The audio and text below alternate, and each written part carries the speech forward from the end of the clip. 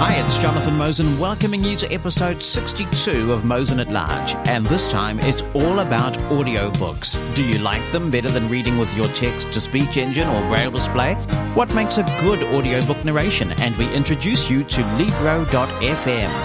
Mosen at Large Podcast. You're very welcome to contribute to the podcast, and there are two ways to do it. You can drop me an email to Jonathan, that's Jonathan, at mushroomfm.com. You can write something in that email, or you can attach an audio recording using anything that records and that you can attach to an email. You can also call the listener line. That number is in the United States. It's 864-60-MOSEN, 864-606-6736, and record a message that could be included in the podcast. Concise contributions always help. We can't include everything because of the volume of contributions we receive, and please note that if we do use your content, we reserve the right to edit it for clarity and brevity. You can follow Mosen at Large, all one word, on Twitter to join the conversation with other listeners, to get sneak peeks about what's coming up on the podcast, and I regularly tweet links that I think will be of interest to Mosen at Large listeners. To keep up to date with Mosen at Large and radio-related activities I'm doing, you can subscribe to our media email list. It's announcements only, and the traffic is very light. To do that, send a blank email to media-subscribe@mosen.org. That's media-subscribe@mosen.org. The podcast version of this show contains extracts from the full version, which is heard live on Mushroom FM at mushroomfm.com and anywhere that you listen to radio stations, at 2 p.m. US Eastern Time on a Saturday afternoon. For the full Mosen at Large experience, I encourage you to be part of that community. And finally, before we get into the episode this week, a reminder that this podcast is long, and to help you navigate past the bits that you aren't interested in to the bits that you are, it's segmented by chapters. If you have a podcast app capable of supporting chapters, and many on iOS and Android do this, you can skip between segments of the show. Over the years, through blog posts and podcasts I've done, I have spoken on occasion with considerable pride of the contribution that blindness technology has ended up making to the mainstream. We can find many examples of it, but perhaps the most impactful is the audiobook, a concept that was designed in, I think, the 1930s, we go back that far, for blind people to have access to books. Perhaps they weren't braille readers, or perhaps they just wanted efficient access to audiobooks. And that has really gone mainstream. It is a commercial industry now, the audiobook industry, with a lot of money. And of course, online, the biggest player is Audible.com. Later on this show, we're going to be talking about another player, Libro.fm, that does have some advantages compared with Audible. And we'll talk about all of that a little bit later. But blind people are definitely major audiobook connoisseurs. They have strong views on this. They feel passionately about audiobooks as a rule. One of the most popular features, agenda items at any blindness convention is when they have somebody from the blindness library talking, and or when there is a narrator who is talking, and you get to hear, it's almost like you're listening to a rock star, you know? Somebody who's read books to you, you feel an affinity with them like you know them, and then they come and talk at these conventions or conferences, and that is really well attended and looked forward to. So I thought we'd have a talk about audiobooks and what you think of them. What makes a good audiobook narrator? Have you ever had a book that has just been narrated so badly, and you were really looking forward to the book, that you actually gave up on it because you just couldn't stand the narration? And if that's happened to you, what did you do in that eventuality? Did you go and get the book in another format, say reading it with text-to-speech or braille if you are a braille reader? Or did you just abandon the book altogether? One of Bonnie's pet peeves is that she feels like audiobooks have become more like dramatic performances rather than readings of the book, and of course some of them now use multiple narrators. I must admit that over the years I've become less inclined myself to read audiobooks. I enjoy reading them in braille, and I also enjoy, and in some cases prefer, to use text-to-speech. I will often buy an audiobook that has been narrated by the author. And I find that that's good because you kind of get them telling their own story. So I will get, say, Michelle Obama's book, Becoming, which I really enjoyed her narrating. I also had to get John Berco's book, who is the former Speaker of the United Kingdom, and John Humphreys, also a former broadcaster. I think he might be still lurking about in the United Kingdom. So I really do enjoy it when a figure whose voice I'm really familiar with reads their own material. But there have also been times, now the Mary Trump book, Too Much and Never Enough, is an example of this. I saw that Mary Trump was narrating the audiobook, and so I decided to get that. But then about halfway through it, I thought, oh my goodness, this is a bit laborious. I'm just going to finish this off on TTS, and I was able to finish it a lot quicker. And I know that some people say, man, I just can't stand all that robotic voice stuff reading to me. For me, I don't notice it. It's just I've been using text-to-speech so long that it's almost like I'm not noticing the voice, and it's just getting into my brain the information that I need, and I find that quite efficient. So I read a lot of books from Apple Books and from Kindle, and love working that way. But I have no doubt at all that I'm in the minority there. So we thought we'd open it up and just talk about audiobooks and get your wisdom. Here's Bruce Taves to start us off. He says, I used to prefer reading books in Braille with a lowercase b, until I started doing so for a living. I still often like to pick up a good Star Trek book or an Inspector Banks book and just read it in Braille, though for my leisure reading, I generally prefer audiobooks. I proofread Braille for a living, so outside of work hours, sometimes I just want to get away from continuous Braille for a bit. There have been times when the narrator has turned me off of a book. Classic example, the Harry Potter series. I couldn't get into the first several narrators of the series I found. I gave up on the series for several years until I finally found the Stephen Fry narration. As someone with a hearing problem, I look for a narrator whose voice isn't too growly and who speaks clearly without sounding synthetic. My favorite narration of all time is John Chance's narration of my favorite fiction book of all time, 11/22/63 by Stephen King. He really made the book come alive for me. If I really like a book, I try to find as many audio versions of it as I possibly can. For example, my favorite series in existence is Douglas Adams' Hitchhiker's Guide to the Galaxy series. You may have figured this out by now, Jonathan. So far, I've collected 2 NLS narrations of the series, Adams reading it himself, the RNIB reading, and the commercial versions, featuring Stephen Fry and Martin Freeman. Anyone have any additional readings of the series, or another reading of 11/22/63, asks Bruce. Sometimes they just pick the wrong narrator for a book. NLS, for example, picked David Cutler to read the ultimate Hitchhiker's Guide to the Galaxy. He's good for non-fiction, but for hitchhikers, I find him very difficult to listen to. I try very hard not to actually put down the person, even though I may dislike his or her reading. Sometimes blind people forget that these narrators are people too, and make some very hurtful comments about them. I've done it in the past, and I'm not proud of it. And don't forget, for the best in radio, comedy and drama, says Bruce, check out Mushroom FM's sister station, Mushroom Escape, which can be found on your favorite radio app, smart speaker, or at www.mushroomfm.com/escape. Thanks for that email, Bruce. A number of interesting points. If the 11/22/63 narration you were talking about is the one on Audible, I did actually read the Audible narration of it, and it was very good. It's a good book. I'm still amazed that Bonnie slept through the pound cake bit when she read it, which is just extraordinary to me. But anyway, what can you do? The Harry Potter narration is the most polarizing narration that I am personally aware of. There are some who just think the Jim Dale reading is brilliant, and others who think that the Jim Dale reading is terrible and Stephen Fry's is vastly superior. They had to release different audio versions in the US and the UK because, of course, the books are slightly different. Even the title of the first book is different in the US from the UK, and apparently they feel like they have to immunize Americans against British English, which is a bit extraordinary, really. It's sort of insulting the intelligence of American readers. But I do have both of those audio narrations, and for me, there is just no contest. The Stephen Fry narration is a lot more consistent and just superior to me. But it's a wonderful series, no matter how it's read.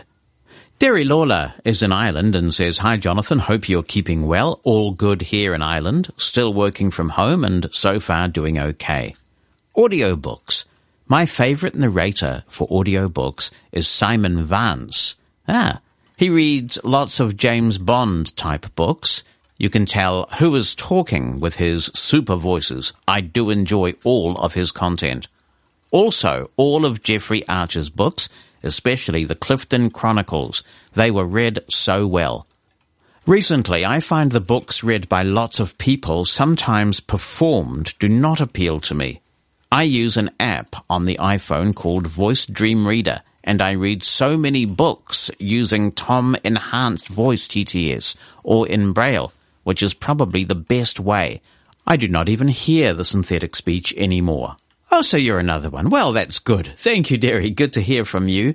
We had and have, of course, a talking book library run by the Blindness Agency in New Zealand, and I'm very pleased to say that they refused to let children of my generation access the talking book library until they were confident that we had good Braille skills, because they didn't want the talking books to detract from our attention to those fundamental literacy skills that would stand us in good stead for life. Very sensible decision. So I think I was finally about 10 or 11 when I got access to talking books, and we used to get a lot of material read by the RNIB, the British organisation. We would get lots sent over from there. So it was good to hear some BBC announcers that I had heard in other contexts. And also, of course, many New Zealanders narrating from the broadcast industry and actors and elsewhere who were kind of like household names, some of whom I later worked with in radio. So it's really cool when you hear somebody who you identify with through other contexts doing a good job of narrating an audio book. Merv Smith, some of his stuff's gone international, I think, and he also did a tremendous job of narrating the Harry Potter books. Maribel in Australia says, being visually impaired, I have my share of listening to Jaws on a daily basis, and so I am not keen for the synthesizer voice to read me an entire book. I like to think the narrator is my personal bard, and I often choose an audiobook by previewing a sample to hear the narrator's tone and delivery. Within 60 seconds, I know if I can live with that voice in my head for the duration of the book. Interestingly, not all authors who choose to read their books make great narrators for me. A good narrator is able to put real feeling into the character's tone, read at a pace I feel is not too rushed or too slow, and the recording itself is free of any background noises. A great narrator is able to take the text and interpret it in such a way it sounds fresh and engaging, whereas some authors rush the text as they know it so well. I learned an interesting lesson recently. I do have a favourite British narrator called Gilly Bond. I even wrote to her to say how much I enjoyed her narration. Then I looked up audiobooks she had recorded and made a list. The only problem in following a favourite narrator is that the content of each book may not be the type you like, and it was hard going listening to a genre I wouldn't usually choose, even with a narrator I have enjoyed listening to in the past. As some might say, go figure.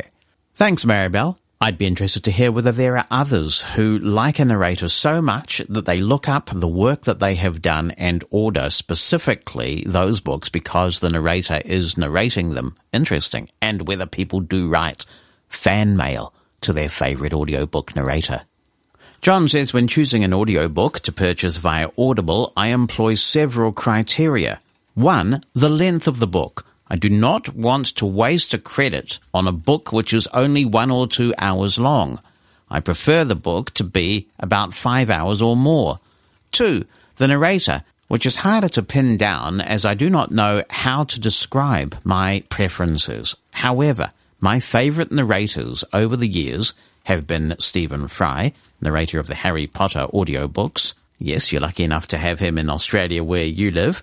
Paul Michael, narrator of some Dan Brown books. Robbie Damond, and other narrators. For other narrators, the play sample option comes in useful. I have not come across a bad narrator per se, but a monotonous narrator is always boring. Most books I listen to are written by popular authors, which tend to get tried and true narrators, to my knowledge. Bonnie is right in saying that dramatic readings are taking off. I am aware of this particularly in the Star Wars series, where this has been received very favourably. I would only switch to TTS because of two reasons: cost and duration. The pay-per-listen model of Audible is much more expensive than the Netflix style of Bookshare. It also takes shorter when Jaws reads out a book to you as compared to a human narrator. I have been using Audible for 11 years so far and have been loving it. Yes, and I should stress that I don't think I would ever read a book on my PC anymore. I do have the Kindle app for my PC, and that seems to be quite usable these days. But all the time, when I'm reading books, I use my iPhone for that, either in Voice Dream Reader if I can, or secondarily with the Kindle and Apple Books apps, and it's a good experience. Yes, you can also buy audiobooks from the Apple Books app, and they are mighty expensive as well. But it's interesting that I can get some audiobooks on Apple Books that just don't show up on Audible in my region. Regarding dramatic narrations, I really did enjoy the His Dark Materials series from Philip Pullman. Back in 2011, I got those on Audible. I believe it was Angie Matney who recommended those to me. And I read all 3 audiobooks over our lovely long summer of 2011 going into 2012. Absolutely loved them, partly because one of the characters was played by Alison Dowling, who plays Elizabeth in The Archers. Wow, what's not to like? So sometimes those dramatic performances work well. Bonnie and I also recently listened to the book on phone phreaking. I think, yes, it's just called Freaks, and that was a dramatic performance as well, and we thoroughly enjoyed that. Jason writes, "For me, no narrator has ever been quite as good as Frank Muller. He recorded many books, including several by Stephen King, such as the first 4 books of the Dark Tower series. Unfortunately, he had a serious motorcycle accident in 2001, which ended his narrating career, and he died in 2008. I still get excited whenever I download a book and find out that it was narrated by Muller." Andy is writing in and says, "Yo, bro, sup? Love the show. Oh, well, like, totally rad, dude." Anyway, Andy continues, "I'm a huge reader, mostly via TTS, and with a Focus 40 Blue, the first generation device from 2009 or so, with the nav row buttons, whiz wheels, etc.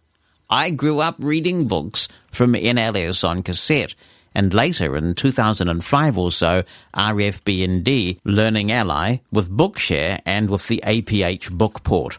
I still have the original Bookport. It's an amazing device.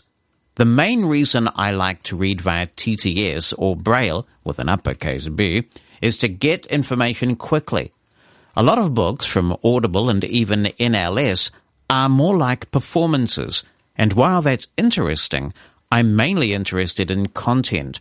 Voice Dream Reader is awesome for this on iOS. I get EPUB books and read away. The Mac also has the Books app, and Windows has apps for this also. One area where I find audio helps me, though, is textbooks. There is something about a human narrator reading a textbook that helps me focus, and especially with Learning Ally, they describe images, etc. Like I said, I like to get access to the information quickly, as you do too, it seems. And Learning Ally's no-nonsense way of presenting it helps. The only other time I'll read an audio is when an author narrates the book. For instance, when I was younger, I was obsessed with a series of Unfortunate Events, a series of 13 books designed for children.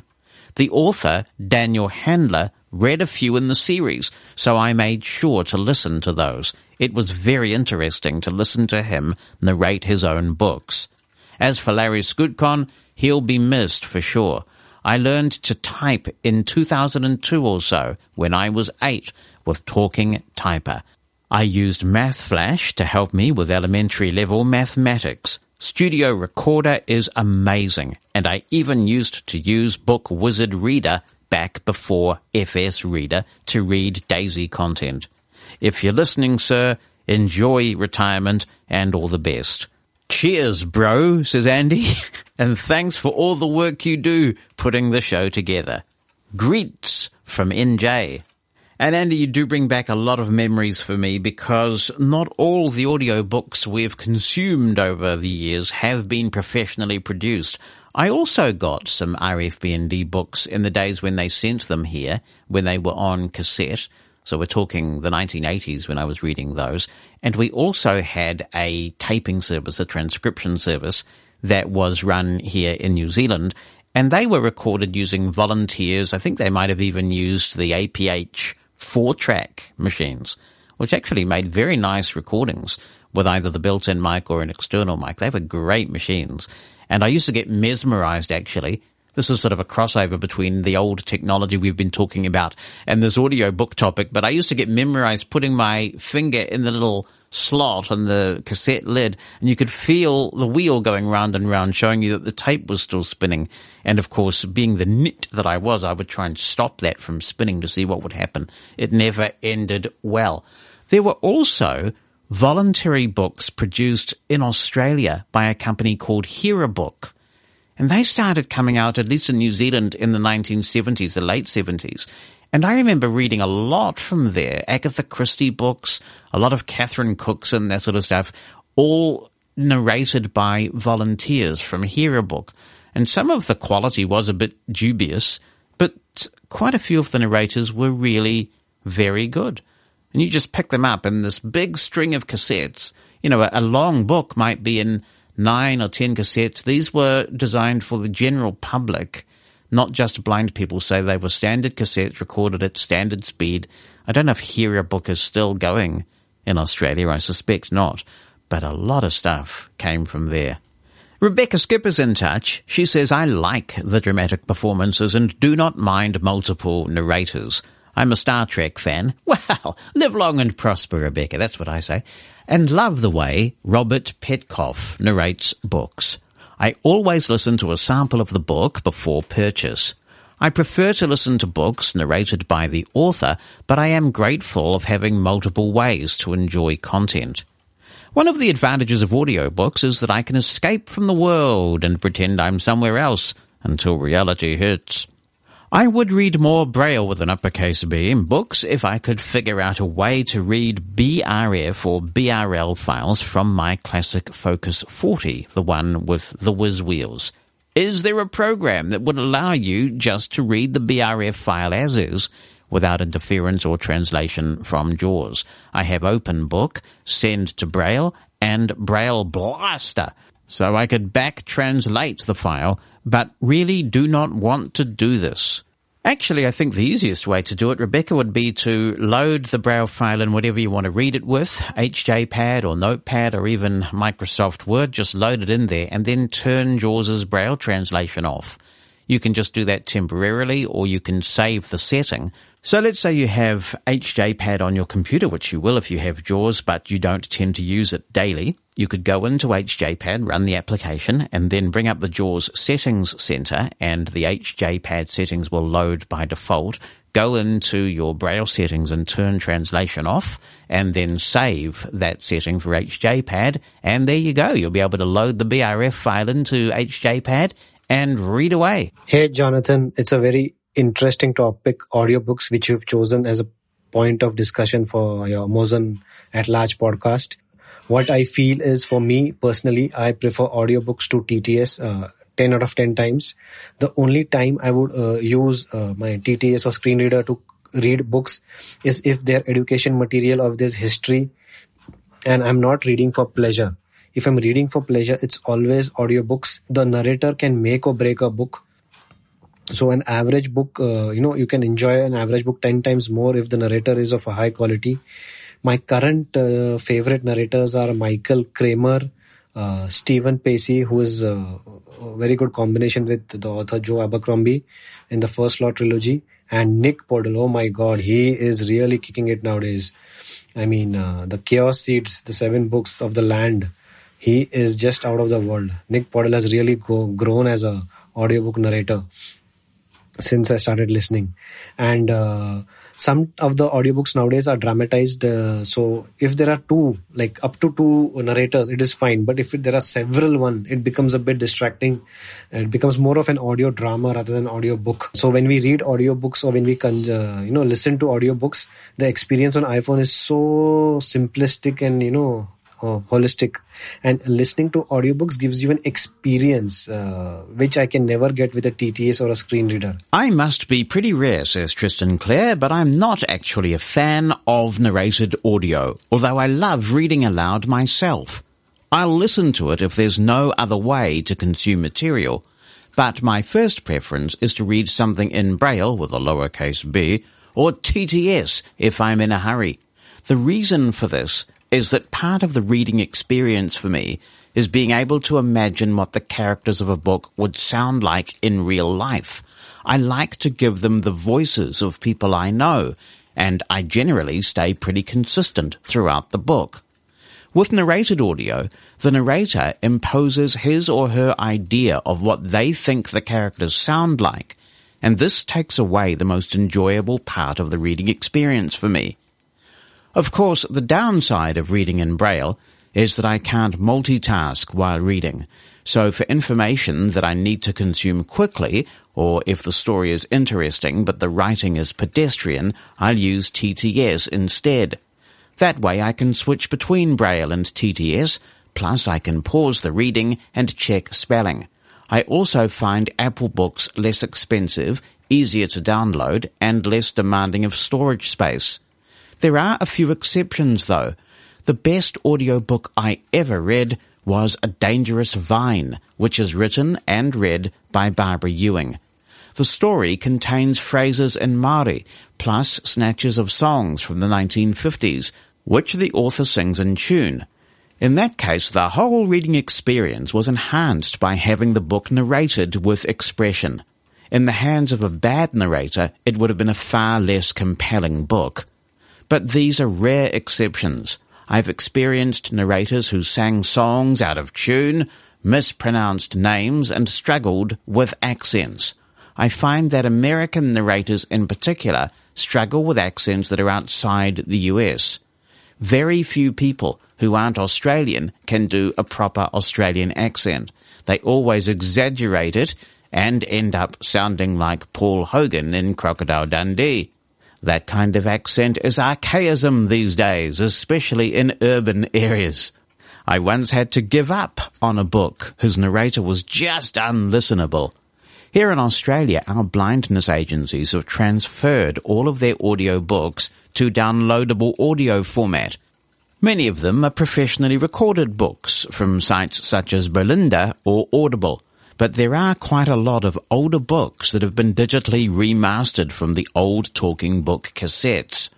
Often the audio quality is horrible, and some of the narration is pretty bad. I had to give up on a free version of The Daughters of Mars by Thomas Keneally because I couldn't stand the voice of the narrator. She was a competent reader, but there was something slightly off about her inflection. It was so bad, I ended up purchasing the book on iBooks and reading it with TTS, because at least then I was primed to expect a less inflected reading voice.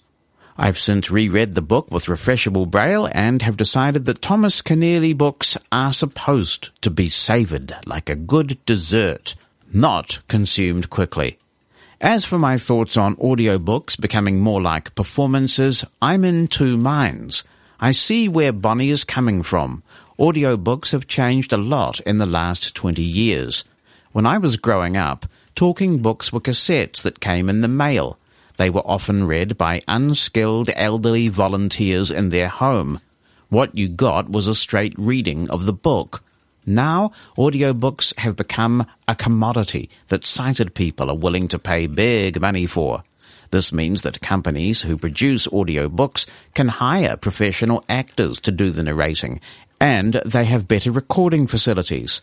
If I were a consumer of audiobooks and I was paying money for them, I'd probably want a bit of bang for my buck. So I think the performed audiobooks are here to stay. Thanks, Tristan. And you do bring up an interesting point about American narrators.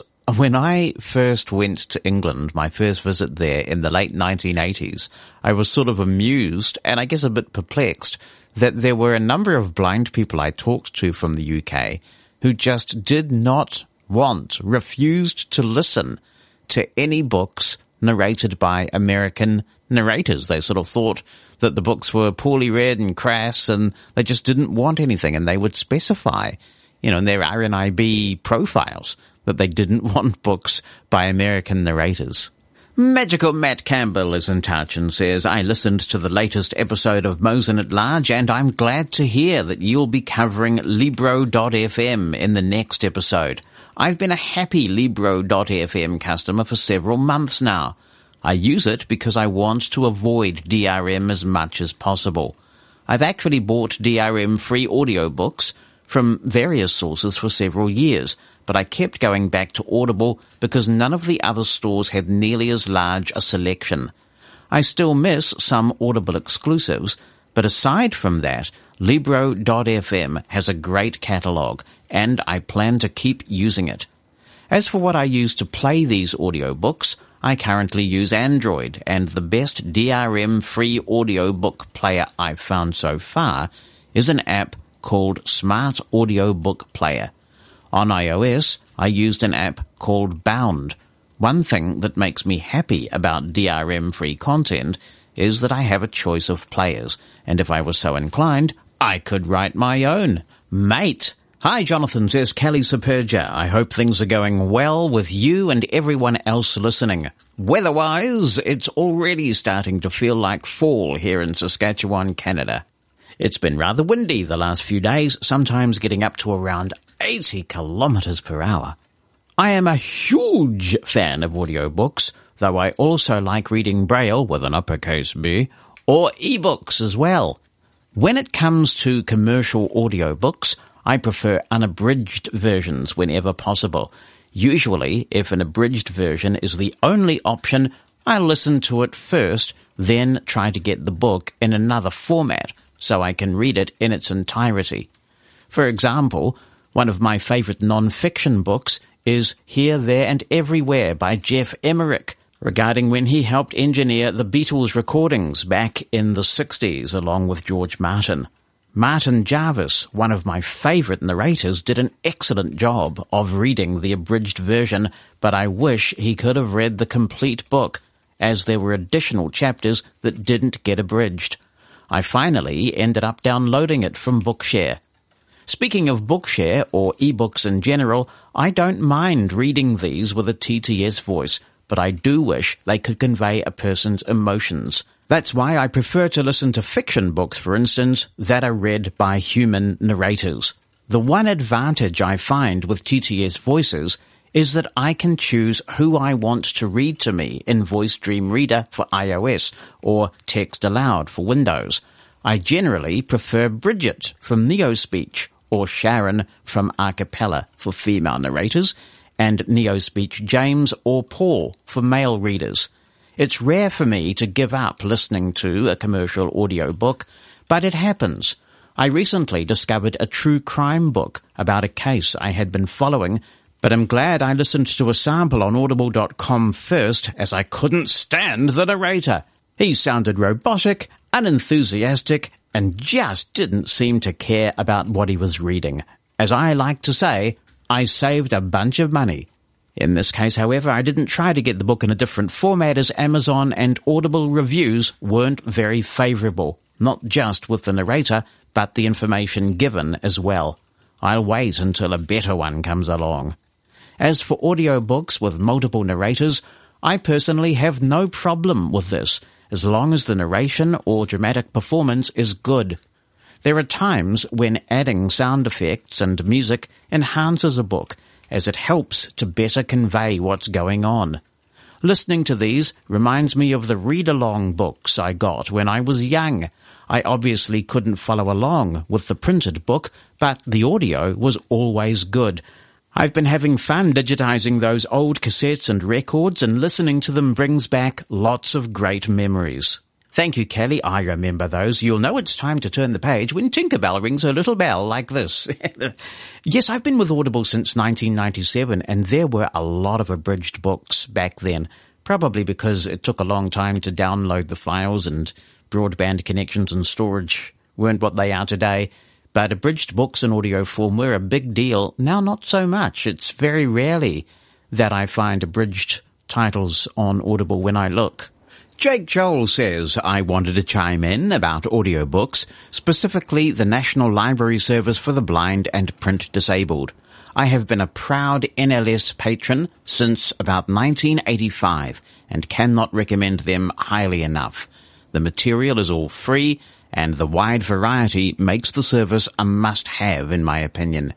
We here in the US have, of course, been dealing with a lot of racism lately, and I'm currently reading a book written by Dr. Ibram M. Kendi.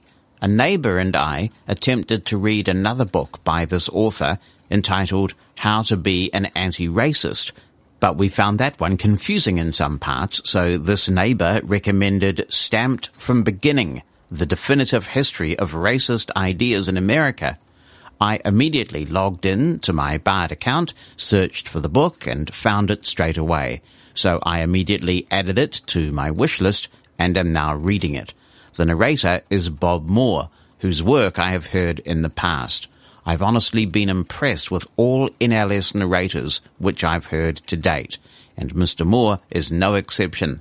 I also like the fact that commercial publications are available on Bard, and hope they continue to be available. Mosen at Large Podcast. Cory Doctorow wrote a blog post recently that grabbed my attention because he talked about a service that I had not heard of prior to that blog post called Libro FM, and it's an alternative to Audible and much more. And so I thought that we would reach out and find out a bit more about this, and we have a couple of people to tell us about it.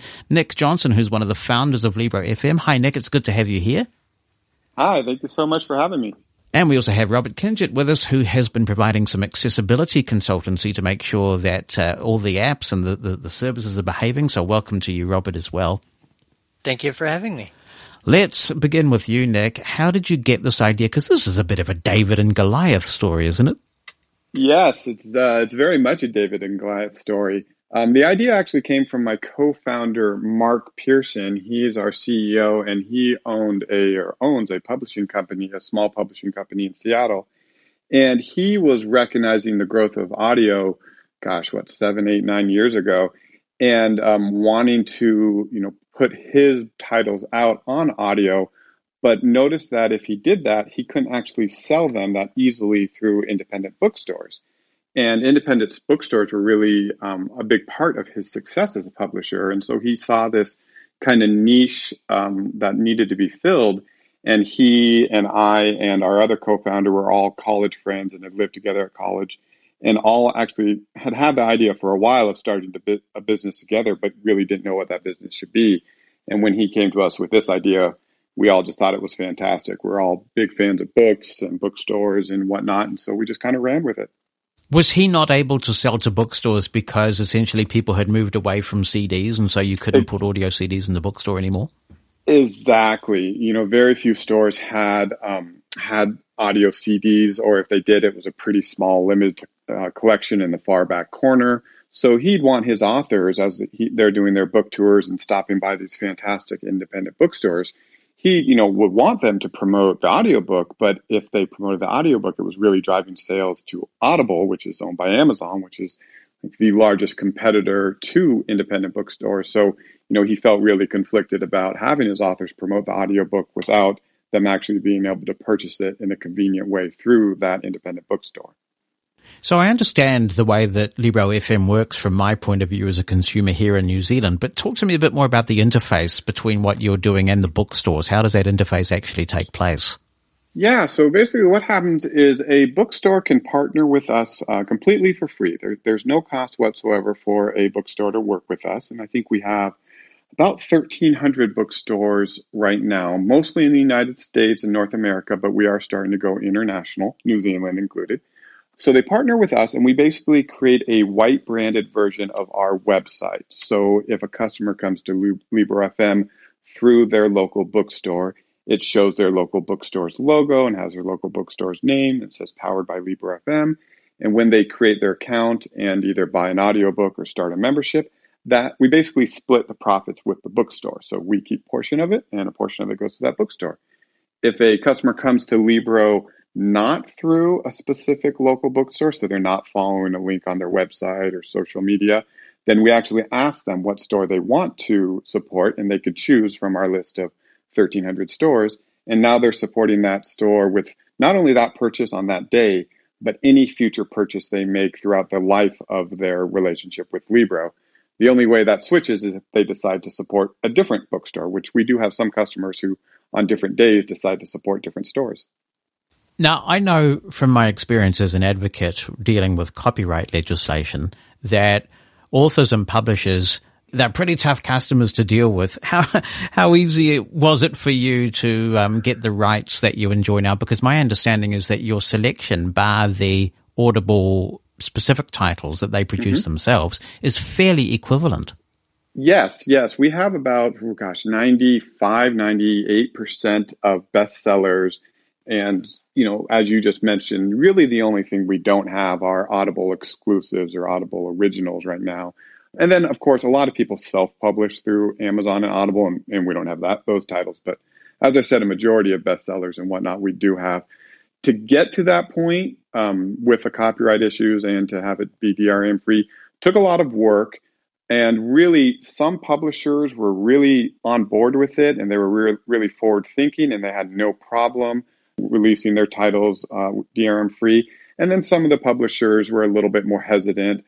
They're bigger publishers and were, kind of set in their ways and were a little bit hesitant to move forward. But for the most part, pretty much every publisher, at least in the North America market, has come around to this model. Some of the international publishers are slowly coming towards it, but, it's been really publisher specific. But it definitely took some work, some phone calls and emails and whatnot, but we got there in the end. Now, if I lapse into geek speak, I will get slapped over the wrist and be flooded with emails. So DRM, Digital Rights Management, talk to me a bit about that and what the implications for users are. Yeah, it basically means when you purchase the audiobook, you actually own the audiobook. We call it cage-free audiobooks, and we actually have a blog post about it. But it means that it's actually your audiobook. You can listen to it how you want to listen to it. You can download the files and do whatever. So, the easiest way through Libro is to obviously listen through our app because it syncs and it's immediate and all that. But if you don't want to do it that way, you actually have access to the native MP3 files. You could download them onto your computer. You could burn them onto a CD and a cassette. You can put them into any player of your choice, and they are 100% yours. Where if it's rights managed, such as Audible, you have to listen through one of their devices, either through their app or some other device of theirs. And you're truly, at the simplest sense, you're actually renting the audiobook. If you were to, completely cancel your Amazon account, so not your Audible account, but your kind of parent Amazon account, if you were to completely cancel and delete your Amazon account, any audiobook you would have bought through Audible is gone. And so you don't really own it. You're basically doing a long-term rental. So for us, DRM free is, true ownership of the product that you're buying. If I'm an author, I'd be thinking, well, what's to stop one person buying the book and then it turns up everywhere on all sorts of dodgy sites and I never get compensated for my intellectual property? Mm-hmm. Yeah, and that's a concern. I mean, that's a concern with, anything. That's a concern with a paperback book or hardcover book. People are handing it out or putting it in little free libraries or scanning it and putting it on the internet. I mean, it is possible, but it really just doesn't seem to happen that often. Most people have kind of caught on to that. We kind of had this this battle 15 years ago with music and Napster and LimeWire and people, doing it that way.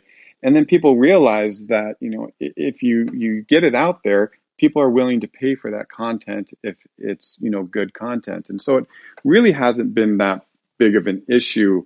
It's just the audiobook industry is a little bit behind some of the other industries, most notably the music industry. It's a very good point, because I remember buying things from iTunes that were DRM protected, which meant that you just couldn't put it on a standard music player or even load another piece of software on your computer that played the M4A file format and listen to it. It was really restricted. And then Apple took the DRM off, I guess, after working with the music industry to take them on that journey. I mean, that must have been 2005 or 6 or somewhere around there that started to happen. Why is Audible still following this model of locking its content down so tightly? And as we've heard on episodes of the podcast recently, creating all sorts of hassle for blind people who want to consume the content in a certain way. I honestly don't know. I don't know, obviously, the inner workings of their decisions and why they're doing it that way. Being as big as they are and with all the resources they are, think they would have put some thought and some effort into this and kind of, tried to be on the forefront of things. But, I really couldn't answer that. I just know for ourselves, we want to make sure that, we're on the forefront of technology and how people want to consume content. But we also want to make sure that everything we make is accessible, not just for, disabled communities and people with sighted issues and things of that nature, but just in general. We want people to be able to get content. We want independent bookstores to be able to sell the content. We want libraries to be able to have the content and be able to rent out that content. We personally believe that content, or as I think Cory Doctorow has written a lot about this, about information wanting to be free and wanting to be out there. And we're big advocates of that. And I'm not quite sure why Audible hasn't jumped on that train yet. I guess because it's kind of like Hotel California, right? You can check out any time you like. You can never leave. And if you do, you'll lose all your content. So yeah, exactly. I mean, they keep you in the system that way. And a lot of people don't realize that they are stuck in the system. And we get all sorts of people who ask us, hey, what's the difference? And when we tell them that, hey, if they were to delete their Amazon account and they lose their audiobooks, it blows their mind. They just don't know it. And we'll talk a lot more about accessibility in a sec, but just tell me a bit about the price comparison between what you have available and Audible. In some, but not all markets, I believe, you do have a monthly subscription plan. Mm-hmm. Yes, North America, United States, mainly right now, we do have a monthly plan that's 1 credit per month. And that made me grumpy. When I found I couldn't. Why can't we have that here in other countries? We're working on it. Really, actually, it just comes down to a currency issue. There's so much complication around different currencies that, and we're a small team. We don't have 1,500 employees like Audible. We have 15, and that's twice what we had 6 months ago. So there's a lot of things we're working on, and we wish we can get it done right away, but we just need to fit into our roadmap. But back to your question about price. So we do have the monthly membership in the United States, and that's pretty much a one-to-one comparison with Audible. It's $15 a month. You get 1 credit that can be used on any audiobook in the system with very, very few exceptions. And so there it's pretty much the same price. And then we also allow people to do on-demand purchasing, which means you just buy an audiobook when you want it with no monthly commitment or membership at all, which is a lot easier to do through us than Audible. And even on that kind of a la carte or on-demand model, we're pretty comparative, usually within 5%, sometimes higher, sometimes lower of Audible. The one spot that they do tend to beat us on price is that they throw in lots of Audible original freebies. And generally, they're not the highest quality titles in the world, but it's, something that only they can have. And so they'll throw those in as little member perks here and there. But if you're really looking at just a straight price comparison, either on on-demand pricing or a monthly pricing, it's basically the same. And so what we like to say is it's, the same audiobook, because it's literally is the same recording, and it's the same price, but it's a different story because instead of sending your money to, Amazon and Jeff Bezos, you're sending your money to the local bookstore of your choice. And MP3, is it, that the books come down in? Yes. So you can download the book and just put it anywhere, and you also have apps as well that people Yes. can listen through. So it's sort of, although it's DRM free, it does kind of emulate that experience where if you want to consume everything through an app, you can absolutely do that. Yeah, we basically, tried to find the best of both worlds. So for those consumers who don't really care about, actually having the MP3 files on their, computer at home or whatever, we do have apps available through the iOS store or the Google Play Store. They're both free, and they sync up with your purchases in your library. So when you buy an audiobook or redeem your monthly credit for the month, it shows up instantly within the app, and then you can play it through the app. You don't have to worry about downloading the MP3s or anything of that nature. But on the flip side, if you would rather have complete control and download the MP3s onto the player of your choice, you have the ability to do that through the website. And I must say I have done this. So I bought a book and I downloaded it, and then I transferred it to VoiceStream Reader, which is a very popular iOS app in the blind community, and it was a snap. And I thought this is super cool. And that segues us nicely into finding out about accessibility. Robert, you've been on the bandwagon, for a couple of years? Mm-hmm. Yes. The good thing about working for them, because I've worked in corporate machines for years and years, is that there's a certain level of intimacy working for Libro FM, because these people really want to learn about accessibility, not just checking a box.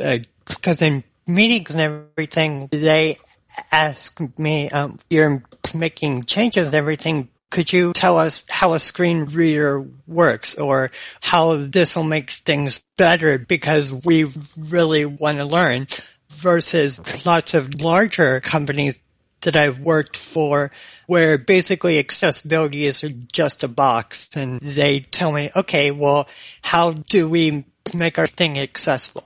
Have you been responsible for some specific improvements? So, for example, when you first discovered Libro FM, was it less accessible than it is now?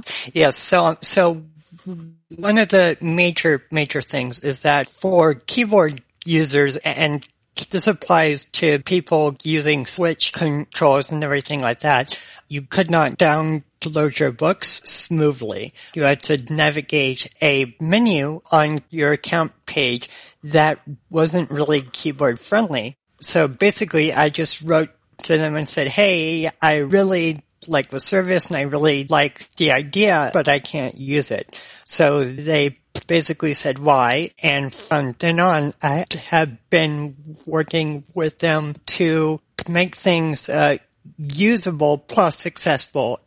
And my goal is to cover multiple disabilities as well, to try to make things more accessible for those who may not use a screen reader but use the keyboard and things like that. And were you aware of the accessibility market at all, Nick, before being contacted? Was it something that was on your radar?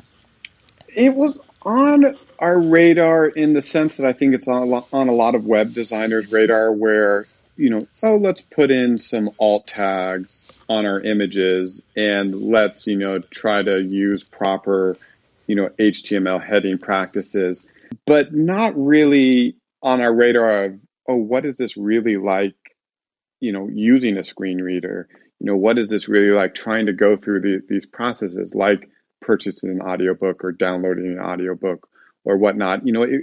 I would say we had a really surface level understanding of accessibility, and Robert, among others, because we received other emails from people with observations, but Robert was by far the most detailed, and not only did he observe what was going on, but he gave us suggestions on, this is how you can improve it.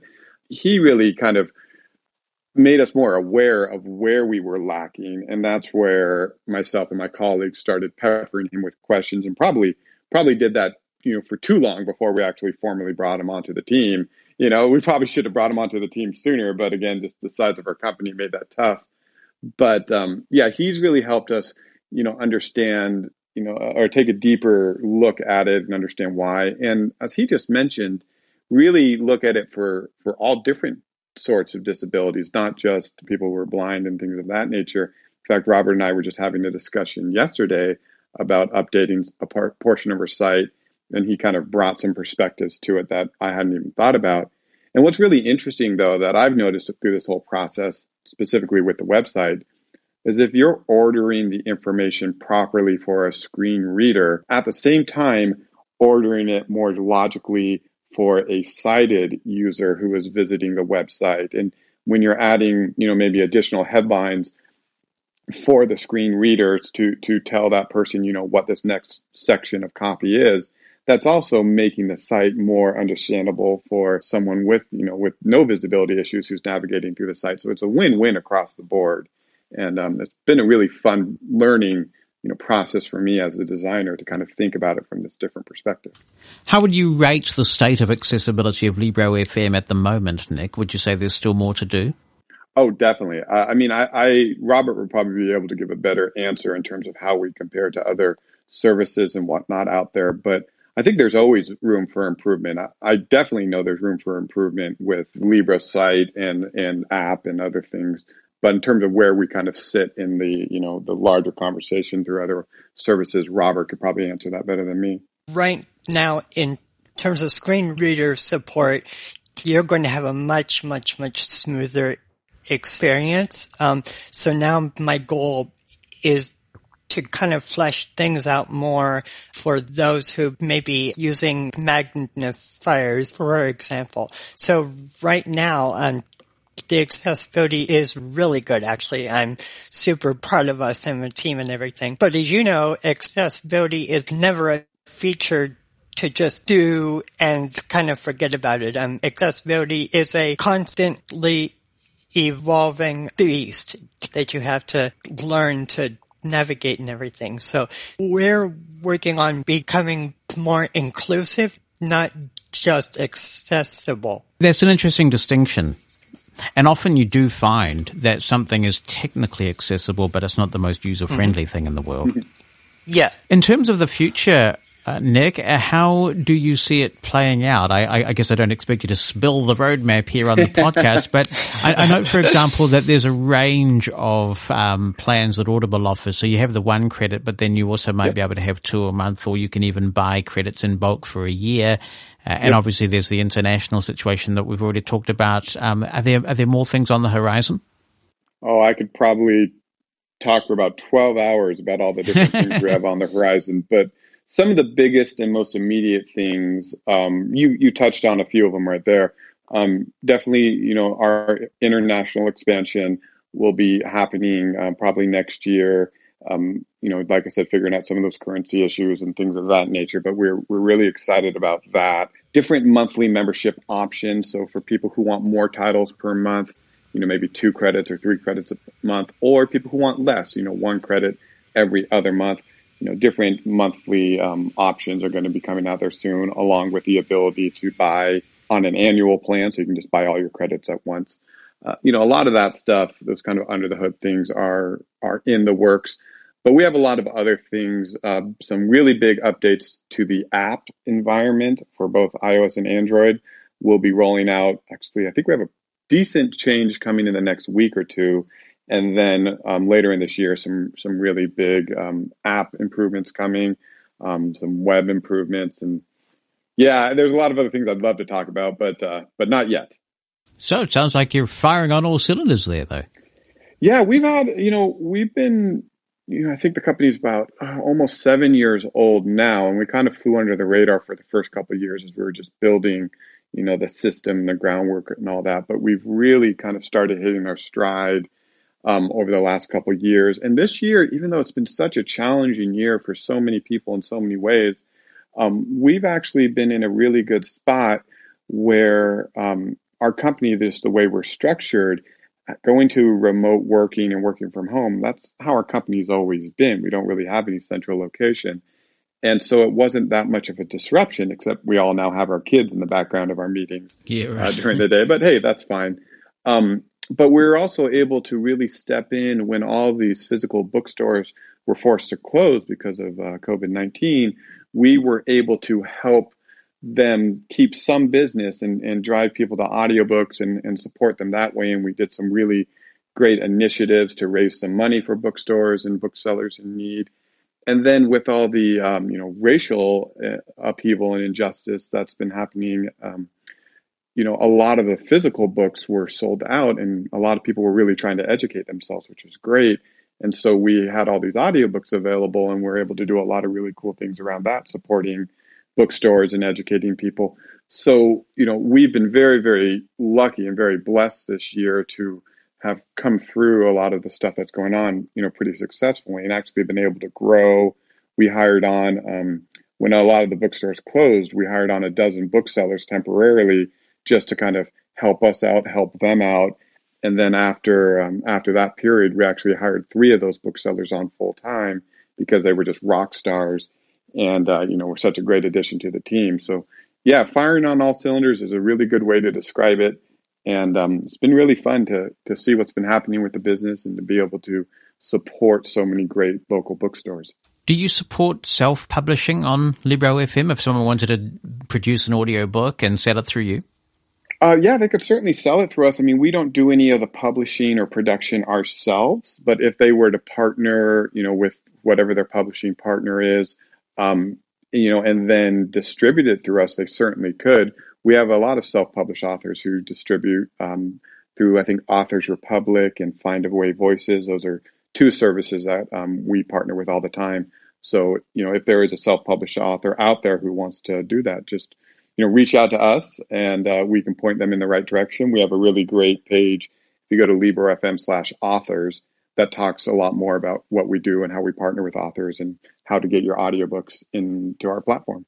Nick Johnson and Robert Kinjit joining us there from Libro.fm, a really cool service. It is so nice to have all of these books that are completely, as they say, uncaged, and you can just listen to them and you can keep them. Keep them on your hard drive if you want. Burn them to a CD. Listen on whatever device you like. Really cool service. It's Libro, that's Libro.fm. And thanks to the peeps at Libro FM for realizing that a lot of our listeners here on Mosen at Large love their audiobooks. And so you're going to love Libro FM and what we have to offer you. The first is that when you sign up for a monthly membership where one is available with Libro FM, it'll cost you $14.95 US, and you get 1 audiobook per month, which is a sweet deal. So you get 1 credit to spend on any audiobook per month. If you sign up using the coupon code MOSEN, that's MOSEN, and we'll put a link to this in the show notes of the podcast, then you will get a second audiobook free for your first month, and you just use the coupon code MOSEN, or you can choose the link that we will put in the show notes. And I'll tell you what I'd also do. I'll put that link on Twitter. If you're listening to this show live on Mushroom FM, I will tweet out that link from the Mosen at Large Twitter account using the Mushroom FM hashtag.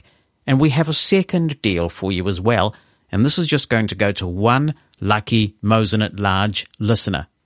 Anyone who makes a contribution over the next week from now until the beginning of the podcast next week, who also says in their email that they would like to be put into the draw for the Libro FM deal, will go into the drawing for a 3-month membership with Libro FM. That's 3 months of a $14.95 membership, so you get 3 books on us. Now, I am going to limit this to email only. It can be an audio email, it can be a written email, that's fine. We won't do it via the phone number, and the reason for that is it just makes it easy for me to email you a special link to claim your prize if you are the winner. So, email an audio attachment or write your email down and mention somewhere in that email that you'd like to be in the drawing for the Libro FM membership, and you will be. And we'll make a drawing on next week's edition of the podcast. Thanks to Libro FM for making these available, and a reminder, the coupon code MOSEN gets you an extra audiobook during your first month of membership with Libro.fm. And you know what's really cool? While you're enjoying a book on any device that you like, hassle-free, you're also supporting your local bookstore. What's not to like? To contribute to Mosen at Large, you can email Jonathan, that's JONATHAN, at mushroomfm.com by writing something down or attaching an audio file. Or you can call our listener line. It's a US number, 864-60-MOSEN. That's 864-606-6736. Mosen